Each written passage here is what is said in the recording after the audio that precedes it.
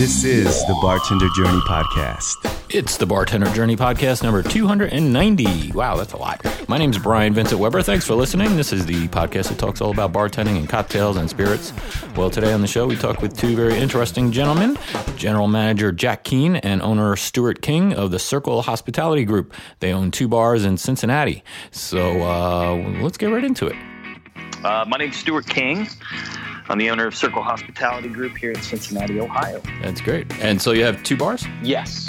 We have a bar called Sundry and Vice, which we opened in a neighborhood called Over the Rhine, which is a really spectacular historic neighborhood here in Cincinnati, which we opened that 5 years ago. And then we opened the Comfort Station in basically early July. In an area called Walnut Hills. Seems like it's a pretty hip city, up and coming. Cincinnati's a sleeper town. Yeah, it'll shock you. I spent a good chunk of time, about 7 years in Los Angeles, and I've had a fairly sizable number of friends throughout the years come out to visit, and every single one of them has fallen in love with Cincinnati. Yeah, I visited, it's got to be 10 years ago now, and I was really impressed. It was actually, unfortunately, the first and only time I've been there, but I had a great time and met some great people and saw some great bars. Yeah, Cincinnati's getting a little bit better about tooting its own horn, but that was certainly not part of the cultural ethos here for a long time. So, you just never really heard a whole lot about Cincinnati outside of the Reds or, any of the professional sports franchises or WKRP or something like that. Oh my gosh, somebody just posted that classic Thanksgiving episode of that. I hadn't thought of that show in years, and somebody just posted that with the flying turkeys. I don't know if you remember. Yeah, of course. Funny. So I guess if you open a second bar, business must be doing well. It's been great. Yeah, we, I don't think we really expected or anticipated or could have prepared for the success that Sundry had kind of right out of the chute. And, it's been 5 years now, and we've been working on the Comfort Station, at least I've been working on the Comfort Station for about 5 years, sort of little by little, bit by bit. But yeah, the consistency and the overall success of Sundry sort of allowed us to start to grow our business and expand and take some risks, which Comfort Station certainly is. But at least calculated risks, and have given us the freedom to continue to grow, which has been great. It's been a lot of fun, and we've been very fortunate. And to be frank, I mean, the secret of our success, the power of the crew and the team that we've assembled here sort of makes everything else pale in comparison. I always tell people you can open the most beautiful bar in the world, but if you don't have a good team behind you, you have no chance. And we've been incredibly fortunate to maintain a crazy amount of consistency within our staff, which is tough. Yeah. And especially rare in a city that, doesn't have a big population. It doesn't have a huge population of young people. But we seem to have a brand new cocktail bar or this kind of bar or that kind of bar popping up weekly. Really? So the competition to maintain your talent or keep your talent, and that's what all of our young people that work for us and work in management it's extraordinary. And we've been incredibly fortunate on that front. Yeah, well, I think that comes from the top down, obviously hiring the right people, but then treating them right and keeping them challenged and feel like they're always learning, I think is important. Yeah, we invest a ton into each and every person that works for our company as a person, but we also, invest a ton in their education, right. A ton in maintaining and maintaining the educational benchmarks where we want them, as well as challenging them, and then we kind of like to spoil ourselves every now and again, nice. and do fun things as a family and as a group, and that's just fostered an incredible familial atmosphere around here, which doesn't come without its nitpicks and its gripes, like any family would have, but overall I think it's a joy for all these folks and for myself to be around each other on a near constant basis. That's cool. And we find that we even like to spend as much time together on our free time as we spend together here at the office. And so that's really been a joy to watch and a joy to be a part of. That's cool. No, I think that education component is such a big part of it, because if you get the good people, that are interested in what they're doing and they want to learn more. That's the kind of people you want. But if you don't keep challenging them, they're going to move on. Well, what we do is not easy, right? So especially at the level of volume that we do it at. And so we necessarily have to go out and find particularly intelligent people. And, I think we all kind of joke to each other and amongst our friends that we are kind of a pack of nerds here, for lack of a better word. We all like to learn. We all enjoy the educational experience, whether it's in the classroom or behind the bar. And so that's one of the, major personality traits that we look for in the folks that we hire. Are you interested in learning? And your resume can kind of tell you that, but also obviously throughout the interview process, that's something that we kind of look out for and harp on a little bit, because it's necessary to maintain the success of this place through that educational process. But also, if we kind of foster that sort of culture here, then it makes it that much easier for us to continue to put things in place that do challenge them and do make them feel like they're continuing to grow and evolve and expand their horizons, mentally, physically, whatever it happens to be. So yeah, that's been a key component, and that bears out in the resumes. We have a number of people that are extraordinarily overeducated to necessarily call themselves bartenders. But what and we know is that this isn't just bartending. It's a whole different level of craftsmanship, for lack of a better term. So, yeah. Yeah, that's right. Yeah. And so how do you, what are the resources you look to help educate? Is it the brands or the brand ambassadors or the distributors or others? Anything and everything that we can utilize to add layers to that educational process, we do. So we have an entire library within our company of resources, actual book resources, that we basically allow our staff to check out here and there as they're looking to create something new, explore different flavor profiles, learn a little bit more about this particular spirit or that particular product or whatever it happens to be. So we do that. We obviously pay special attention to our relationships with our distributors as well as the brands that we put on our back bar. We take any and every opportunity we can to bring in those brand ambassadors or, heck, the heads of the company. If the relationship is really special, to come in and educate our folks. We share a ton of material, whether it be articles, whether it be, new bits of information that maybe not all of us knew or a bunch of us didn't know. So we cull from as many resources as we can to sort of continue and maintain that educational aspect of how our business is run. Very cool. I love that idea of having a library that you can check out books.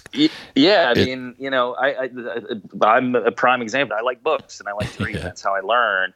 And it just so happened that we hired a staff that the pervasive thing was, I just want to sit down with a book and I'll just, memorize this or read this or learn about this. But it also helps you inspire. And I find it very difficult to come up with new recipes, because sometimes you feel like, well, everything's already been made, or but if you sit down with a book and say, oh, well, I can a little bit of this, a little bit of that, and then a little bit of this new product that I found, and now you made something new.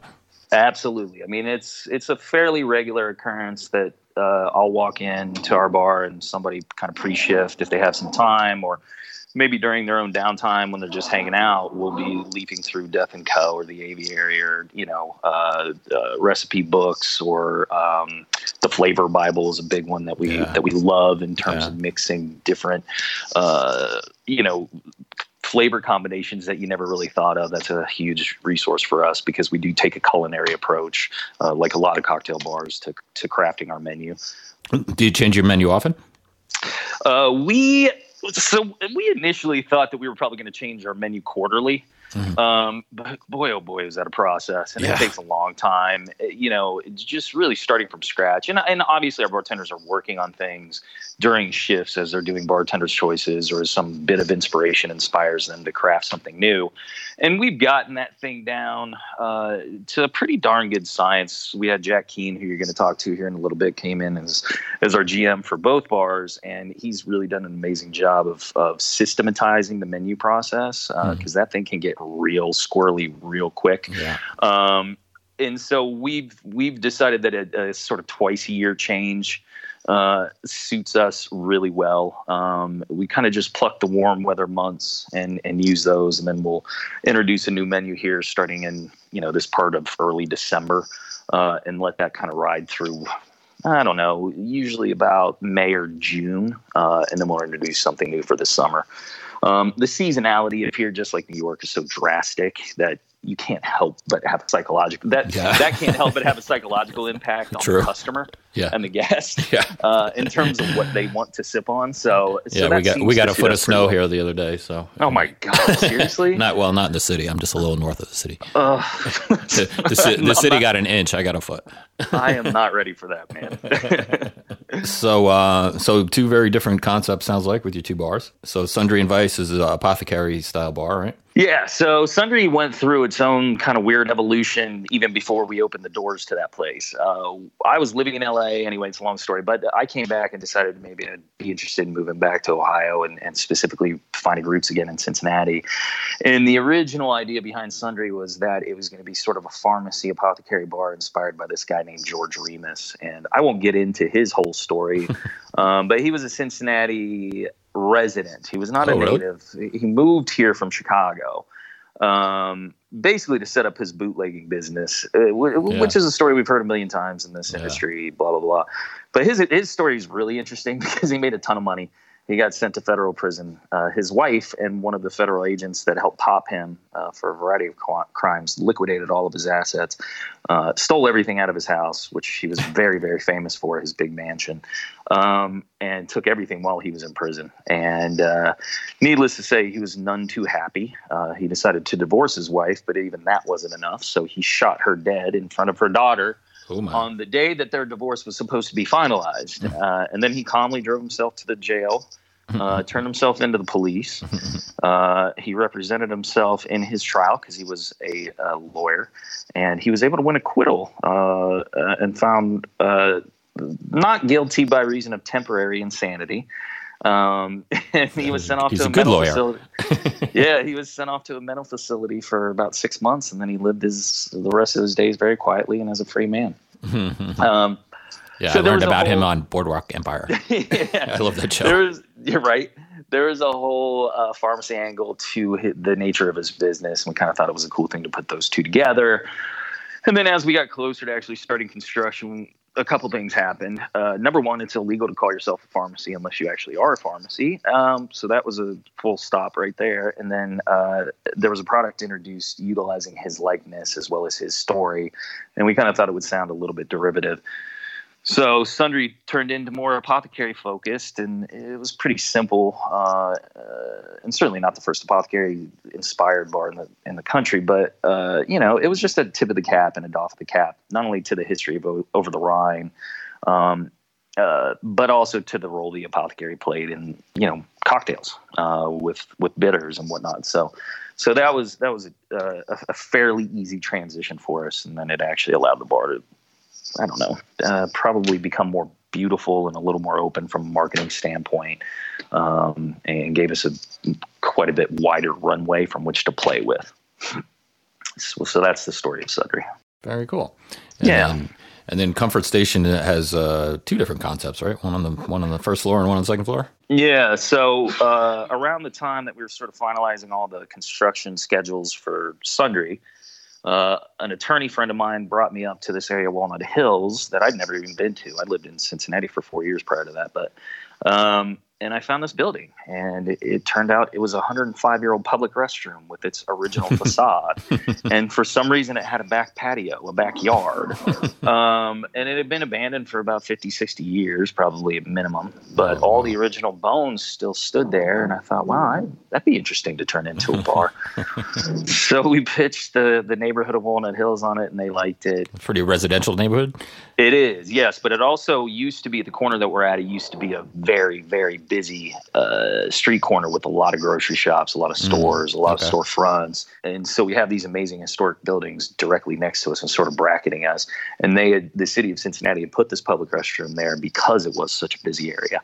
Oh, I see. Yeah. And then Walnut Hills ended up transitioning into a little bit more residential. And now we're sort of trying to find this midpoint. So, yeah, so we decided, I decided that of course, we're going to have two concepts. We're going to have one through the women's room door, which is the original.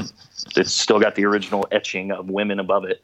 And then we were going to have another concept through the men's room door, which would lead downstairs into the basement because it had a full basement again for some reason. It's the same footprint as the upstairs. So yes. Let's see. I'm looking at your menu now. You are now among the lost. What? That's kind of our like fun name for the space downstairs. Oh, okay, got it. Yeah, we Comfort Station is not really a concept. We just kind of use the beauty of the space and try to highlight it as much as possible. And there's a lot of features, but we always considered the downstairs to be a little bit naughty, to be that sort of like dark underbelly that we all sort of have and we don't really tell anybody about. Right. And we took that from a passage in one of Dante's trilogies, You're Now Among the Lost. It just kind of struck us as funny and sort of, I don't know, a little bit of a metaphor for being at a bar, especially a subterranean one with no windows and it's all dark and moody and all that stuff. Very cool. Well, I have to ask you this question because being from New York and I see craft cocktails priced at $10, $11, I'm like, how do you do that? We don't have rents that are as high as the rents that people are paying in Manhattan. So that's pretty much the end all be all. I guess that's it. We still cost out our drinks exactly like every bar should. Most do in our arena. Where you're sort of identifying a sweet spot from a margin standpoint. But yeah, we're not paying those ridiculous rents that everybody is forced to pay in Manhattan. So that's a huge advantage to us to be able to price things out at a reasonable, semi-reasonable rate. Although I will say when we first opened Sundry, there was a significant backlash to the idea of spending $10 on a cocktail. And we kind of looked at each other and we were like, good God, $10 do you know how nothing. How much work it takes to make this thing? Are you watching these people? Yeah, serving all 200 of you.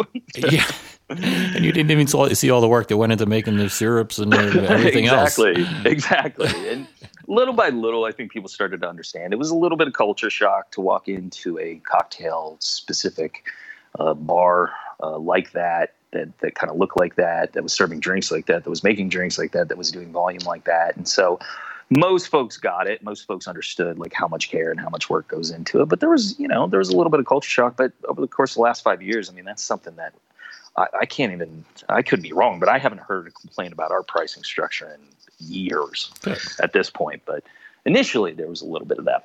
People have to realize that they're paying for a quality product. They're paying for quality people to be serving them. And, and I think it's a long process, but it comes from, the pricing of wine and now craft beer and quality food and that kind of thing. And I'm going to let Jack talk more about that, but like that is the fun part. And if you want to make that transition, that's good. But the fun part about Comfort Station is we actually have more physical space, and that and we have a patio, and that gave us a little bit longer runway to play with in terms of the product offerings. So we have beers on our menu for $4, 16-ounce can beers on our menu for $4. And we have a good chunk of like very reasonably priced things, which I think brings us a tremendous amount of satisfaction, because we're able to do the very precious cocktailing kind of thing here as well. Which we do downstairs in the men's room area far more. But we do offer a good, wonderful menu of great cocktails upstairs as well. But we also are able to sort of flower in all of these much more reasonably priced or lower price is probably a better way of putting it, offerings, which just expands our guest base, which is cool. Of course. Yeah. And it's also a nice way for people to be exposed to it. Maybe they hadn't been exposed to that kind of thing before, and they, For sure. If you're somebody on a budget and a $4 beer brings you in, great. And if you get exposed to, an $8 cocktail or a $10 cocktail or something like that, and that's something that you want to try, even better. Like we love getting people that aren't familiar with our program and how we do cocktails or even cocktails in general. Getting a chance to educate those folks on that stuff is awesome. Yeah, that's really fun. That's really cool. Yeah. Awesome. So if you want, let's talk to Jack. Okay, sounds good. Cool, thanks. Hello. Hey, Jack, Brian here. Hey, Brian, how are you? Great. How you doing? Good. I'm doing very well today. Excellent. Well, sounds like interesting things you guys are doing out there. And, Yeah. I'm excited to talk more about your menu because your menus look great. Well, thank you. So you kind of source those drinks from the different bartenders, or how do you come up with the menus? Yeah. Everything is driven from our bar staff, and it's not hard to get these guys to be extremely outside the box. So it's a lot of fun to be able to give them the amount of runway that I can, and we've got a great deal of open-minded individuals when it comes to flavor. So we get to have a lot of fun, and I get to hone a lot of really, really smart people that really understand what the market's looking for. But we also have a lot of teamwork where, like I know that my tastes aren't going to be the exact same as everybody else's. So I'm far from a dictator when it comes to the menu.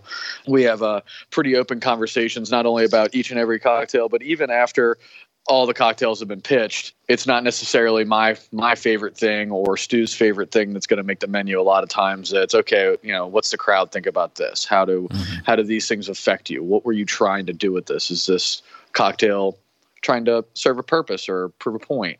Is that to its detriment? Or is that in fact something that we can drive a narrative off of and have a lot of fun with? Like we've had cocktails on the menu before that have had entire storylines around them and really fun different ways of bringing flavors together. And like we've got I believe it's called the Drunken Angel on the menu at Sundry and Vice right now, and it's basically a Japanese inspired flavor combination, and it was all done basically in the head of our AGM, Aaron Kirby. And it was, it's so much fun for him to be able to, people would look at it like Drunken Angel, that's funny. And then all of a sudden there's a huge conversation and we get an opportunity to really connect with people on an entirely different level when you're like, well, actually that's my cocktail or that's my friend's cocktail. And then you can have like a really, really nice conversation on both ends where it's not as big a menu as as some places where, you're looking at 35 to 50 drinks on the menu and a lot of stuff is, that's the absinthe drink. Yeah. Ours are very driven by the personalities that we have in the door, and it's inspiring to see. Very cool. And I love, I'm looking at the Sundry and Vice menu here. How you list the ingredients, but you also give sort of the flavor profile of it, which I think is a great move. Yeah, we like those little 3-word kind of blurbs where it's like, oh, it's funky, and we like to describe things with a little bit more of a conversational base. So it's kind of the way I like to train as well. So we have like a lot of the training that we have, it instills a conversational knowledge that goes with the book knowledge, but you can make it so much more fun to dive into something like a bottle of whiskey when you can have a full conversation about that. And it's not just like, oh yeah, well, it's 73% corn, so that's what it is.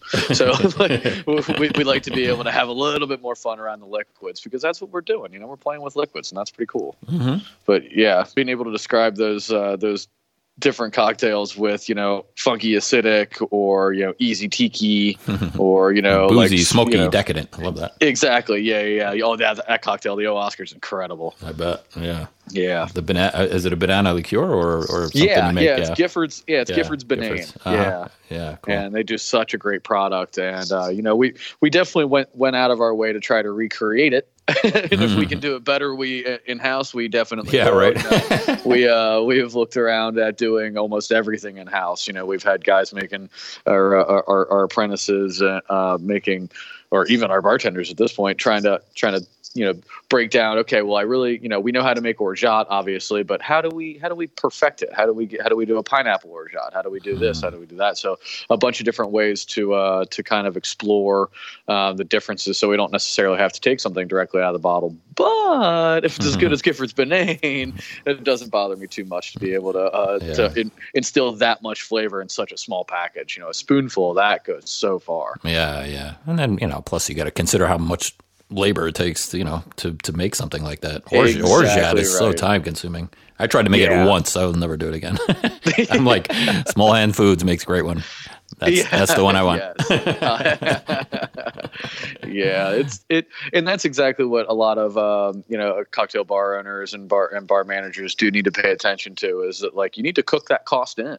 So, if you're totally paying, if you look at, the bottle of Orgeat being $16 and you think, oh man, that's like putting another liquor in there. Mm-hmm. But then you realize that it's going to take someone 6 hours to make your weekly par. Yeah. Now, hold on a second. What are they not getting done? Yeah. So,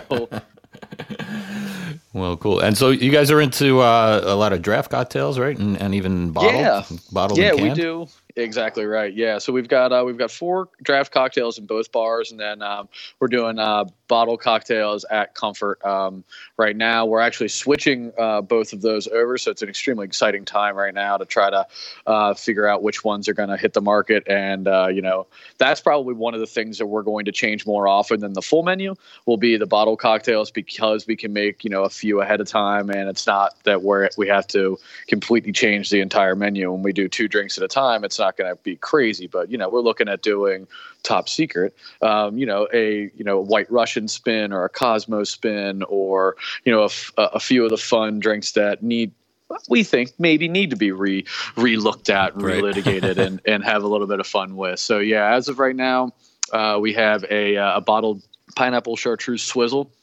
And then, so I kind of took that from Tiki Inspiration. All of us have an affinity for chartreuse and everything that they do. Mm-hmm. So I really wanted to put together something that was going to be fun, tiki, light, but also extremely complex. So we put together something. It was really, really good. And, our first couple of months, we were just selling just so many. It got to the point where it was hard to keep up with, which is also a little bit of a warning to bar managers everywhere. That prep isn't happening without a significant amount of training or a significant amount of dedication from the management staff. And so it, or whomever is birthing that within the staff, we've got, I'm actually passing off that program right now to one of our younger up and comers. He actually, he got his first bar shift in March, and he is probably going to be taking over half of like the draft program at Comfort Station along with the bottle cocktail. So it's nice to be able to inspire these young men and women so that you can see the work that comes out of them with the inspiration that you're able to get. It's pretty incredible. It's breathtaking. That's really awesome. Well, explain to somebody who has no concept of what a draft cocktail is, what it is, and what's the advantage of doing it that way over, like, you have a draft old fashioned, like what? Yeah.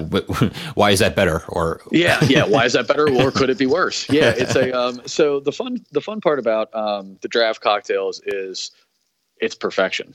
And it's something that, we take tender love and care when we make these cocktails, because that's exactly what they are. They're just a 5.5 gallon cocktail. So if you think that I'm in the basement making a cocktail that isn't going to be exactly up to par with what I'm making in front of you, it gets to be one of those conversations with a lot of guests where they'll say like, well, I would really just like a real one. Mm-hmm. And that's kind of where we have to start to educate the public when we say, no, this is a real cocktail. It's just, we make them in giant batches so that on Friday and Saturday night, if being that, this is not my original joke. I'll give credit where credit is due. Justin Simmons, an old general manager of Sundry and Vice, used to always say the old fashioned is the new Jack and Coke. Yeah. And when you've got 19, 23-year-old guys that all walked into the bar at the exact same time and everyone wants an old fashioned, but you've got a full deck. Yeah. It's really, really nice to be able to turn around to that draft line and pull a perfect old fashioned each and every time. We also get the opportunity to kind of flex a little bit on doing, spritzers and fun highballs and playing around with the idea of re-educating people about what a Vieux Carré happens to be, or other classics that are, everything's made in house and everything comes directly from our training. So it's rewarding to be able to pick a drink that's as successful as when we had Remember the Maine on draft, and it was extremely popular. And then there's some that are going to be misses, and that happens too. And sometimes you get to the point where you've got something with winter in the name, and you're like, wait a second, it's April. So, but there is no waste on anything that's going to be in a cocktail keg. You're not getting the oxygen on it. Yeah, huge advantage. No waste, no added It doesn't take up a lot of space. Fresh it's lime juice and keg. everything will stay fresh in there? No, so we actually don't use any fresh citrus Okay. in the lines. Yeah. So we don't want to damage our lines, and we also don't want that that juice to, even with the very small amount of oxygen that gets in, Yeah. that it will oxidize, and it is going to taste a little off almost immediately. Or if we have the opportunity to throw a party and blow something out the day of, Right. then I'll get a little rambunctious with it and throw something in there. But otherwise, we stay with trying to utilize either booze only classics, spritzers being that they are driven a lot by the soda and or the bubbles, and then on the highball line, that's just fun. It gets to be to be so much fun. You get an opportunity to be like, oh, you know what? We really like tequila and squirt. So let's play around with how can we infuse this tequila to make it not taste like tequila and squirt. But yeah, it's fun because then it also becomes a conversation with people where they're like, grapefruit, can you use grapefruit juice in wine? Like, now hold on a second. Yeah, so another educational point for us, which is fun.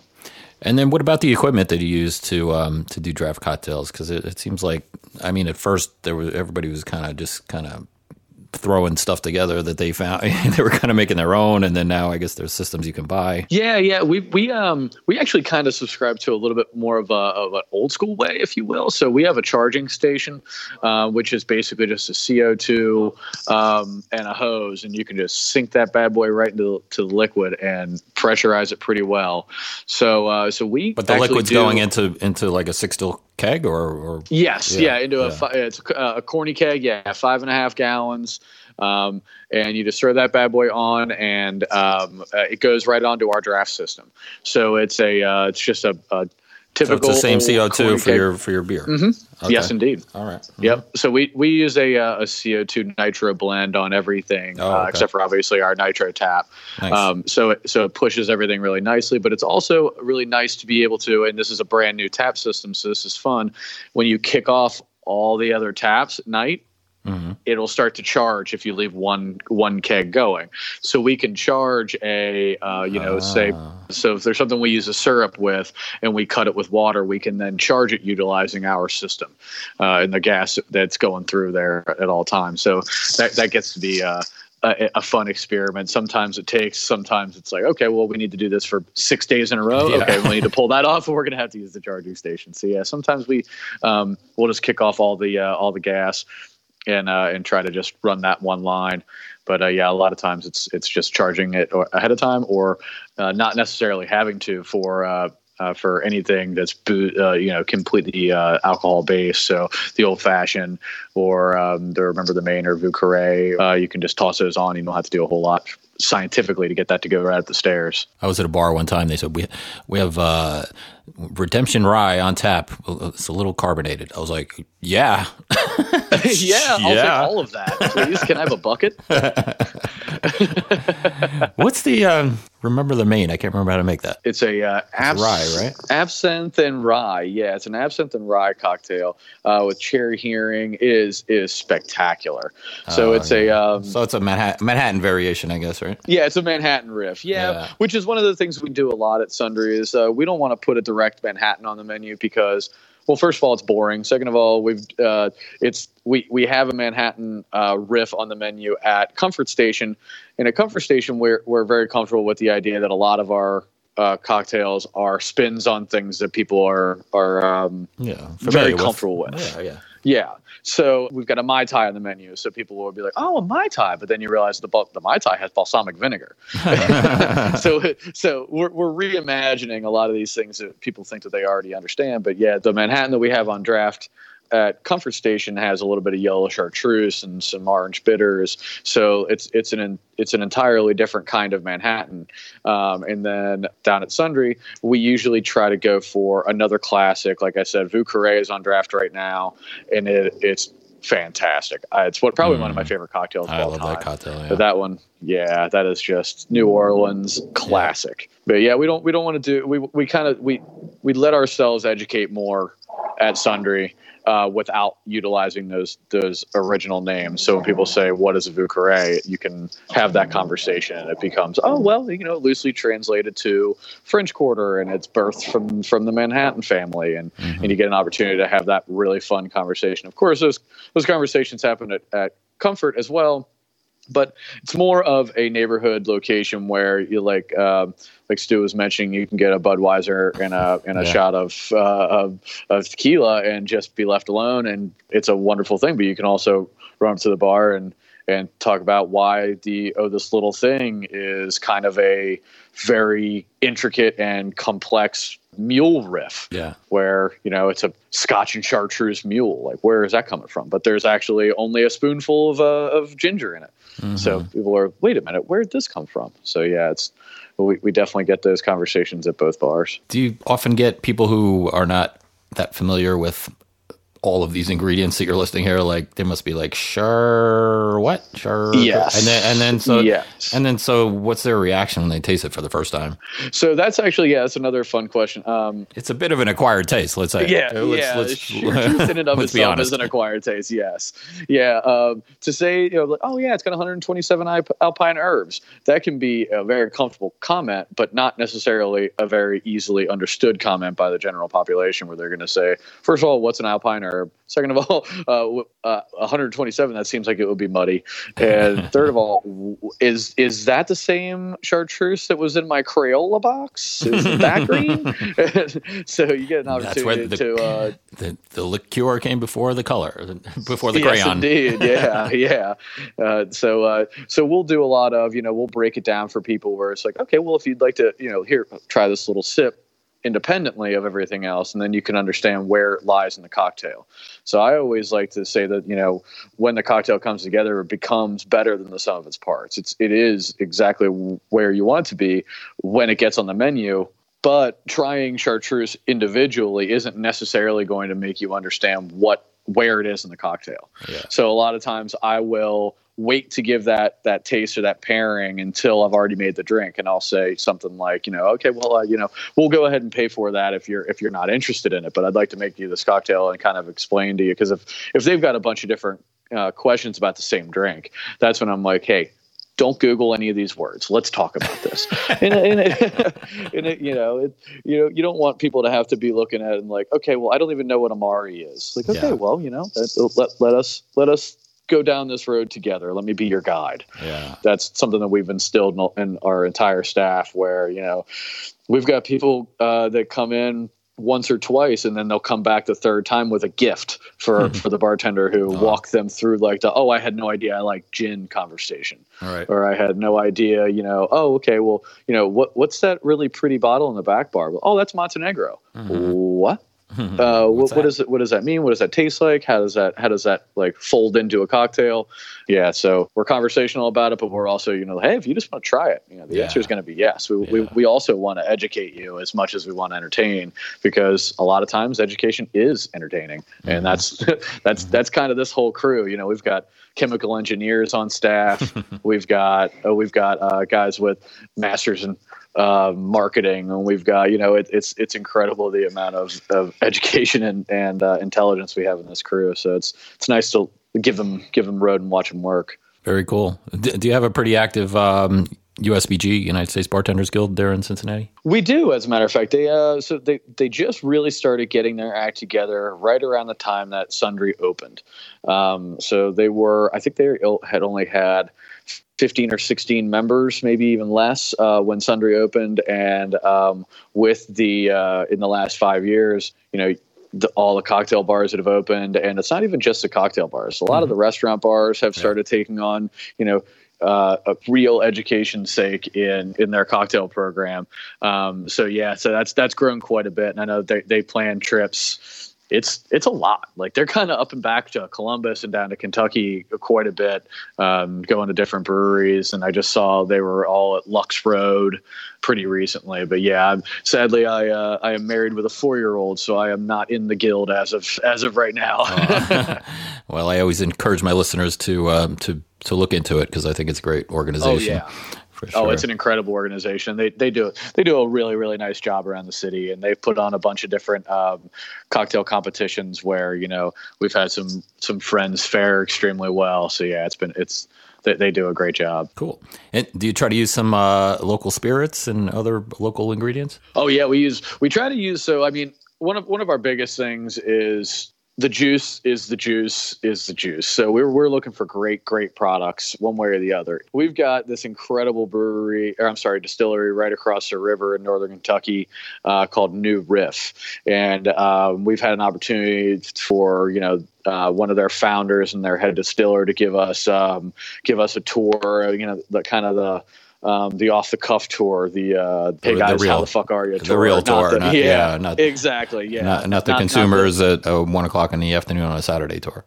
Exactly, yeah. So we were there at about 9 a.m. on a Monday, and, you know, he's in work boots and the whole nine yards. And the first time I had met him, he was probably in a $3,000 suit. Mm-hmm. So it was, all right, guys, let's take a walk. And the other distillers that are also regulars at our bar were like, wait a minute, why is he giving you guys a tour? He doesn't give tours. We're like, well, he gives us tours. Because we are, this is a different situation for us, because thank goodness, you know, we like I said, we like to dedicate ourselves to the good juices. So, I mean, their gin is winning awards all over the world. Their whole line just got double gold at San Francisco. So we try to give them as much pub as we possibly can. What's the name again? It's New Riff Distillery. Oh, okay. So it's a new riff on an old classic. So it definitely has some parallels to what we do at both programs, to be perfectly honest. You know, we do a lot of riffs. It's not necessarily Mr. Potato Heading, but it's a lot of inspiration taken from, okay, well, this sour was incredible with these 5 ingredients. How can I turn that 5 into either far more or far less? So, you know, doing a spin on, you know, a classic daiquiri is probably my favorite framework to work from. Yeah. And that's kind of, you know, right when we saw they were really making their headway, because they opened a few years ago, but they never actually put anything under their own name until it was their own juice. So they were sourcing some products early on under a different brand name, and then once they really started pushing their own stuff, and they did the whole relaunch of the New Riff feel, and kind of immediately fell in love with the idea that, you know, we do the very same thing. Well, wow, it sounds like you guys are doing amazing things there, and I'd love to come visit you sometime. Yeah, please do. Get on a flight. I mean, LaGuardia is kind of ugly, but I'm sure you can get down here. Oh, LaGuardia. They're working on it. They're trying to make it better. Yeah, they're giving it a shot. Those automated bartenders scare me a little bit. Oh, it's the worst. Oh, it's the worst. Oh, it's so bad. You try to order a drink, and then from the bartender, and he reaches around the other side to your iPad and punches it in before he can make it. Oh, it's the worst. I hate it. Oh, that is terrible. Terrible. No fun. That's the opposite of hospitality, right there. Exactly right. Yeah, the opposite of what we really want to pay attention to the most, which is hospitality. You know, everything comes from the fact that this is a science of making people's day better. Yep. You know, everything goes into that, whether it's, you know, the cocktail or it's the conversation. But each and everything should be working towards that, being remembered and trying to make that person come back, because, you know, they had a far better day after they came in than before they came in. Absolutely. Awesome. Well, thank you, Jack. My pleasure. Thanks, Stu. And you guys are the best. And looking forward to staying in touch. All right. Yeah, absolutely, Brian. Thank you so very much. It was nice talking to you. Cheers. All right. Cheers. Interesting guys there. I hope you enjoyed that. Well, don't forget about our book. I wrote a book with Mr. Benny, and it's called Cocktails Made Simple. It's available on Amazon, and we'll have a link for that on bartenderjourney.net. That's the website. If you want to get in touch, please do. You can find me on Instagram at bartenderjourney, or you can email me directly at brian@bartenderjourney.net.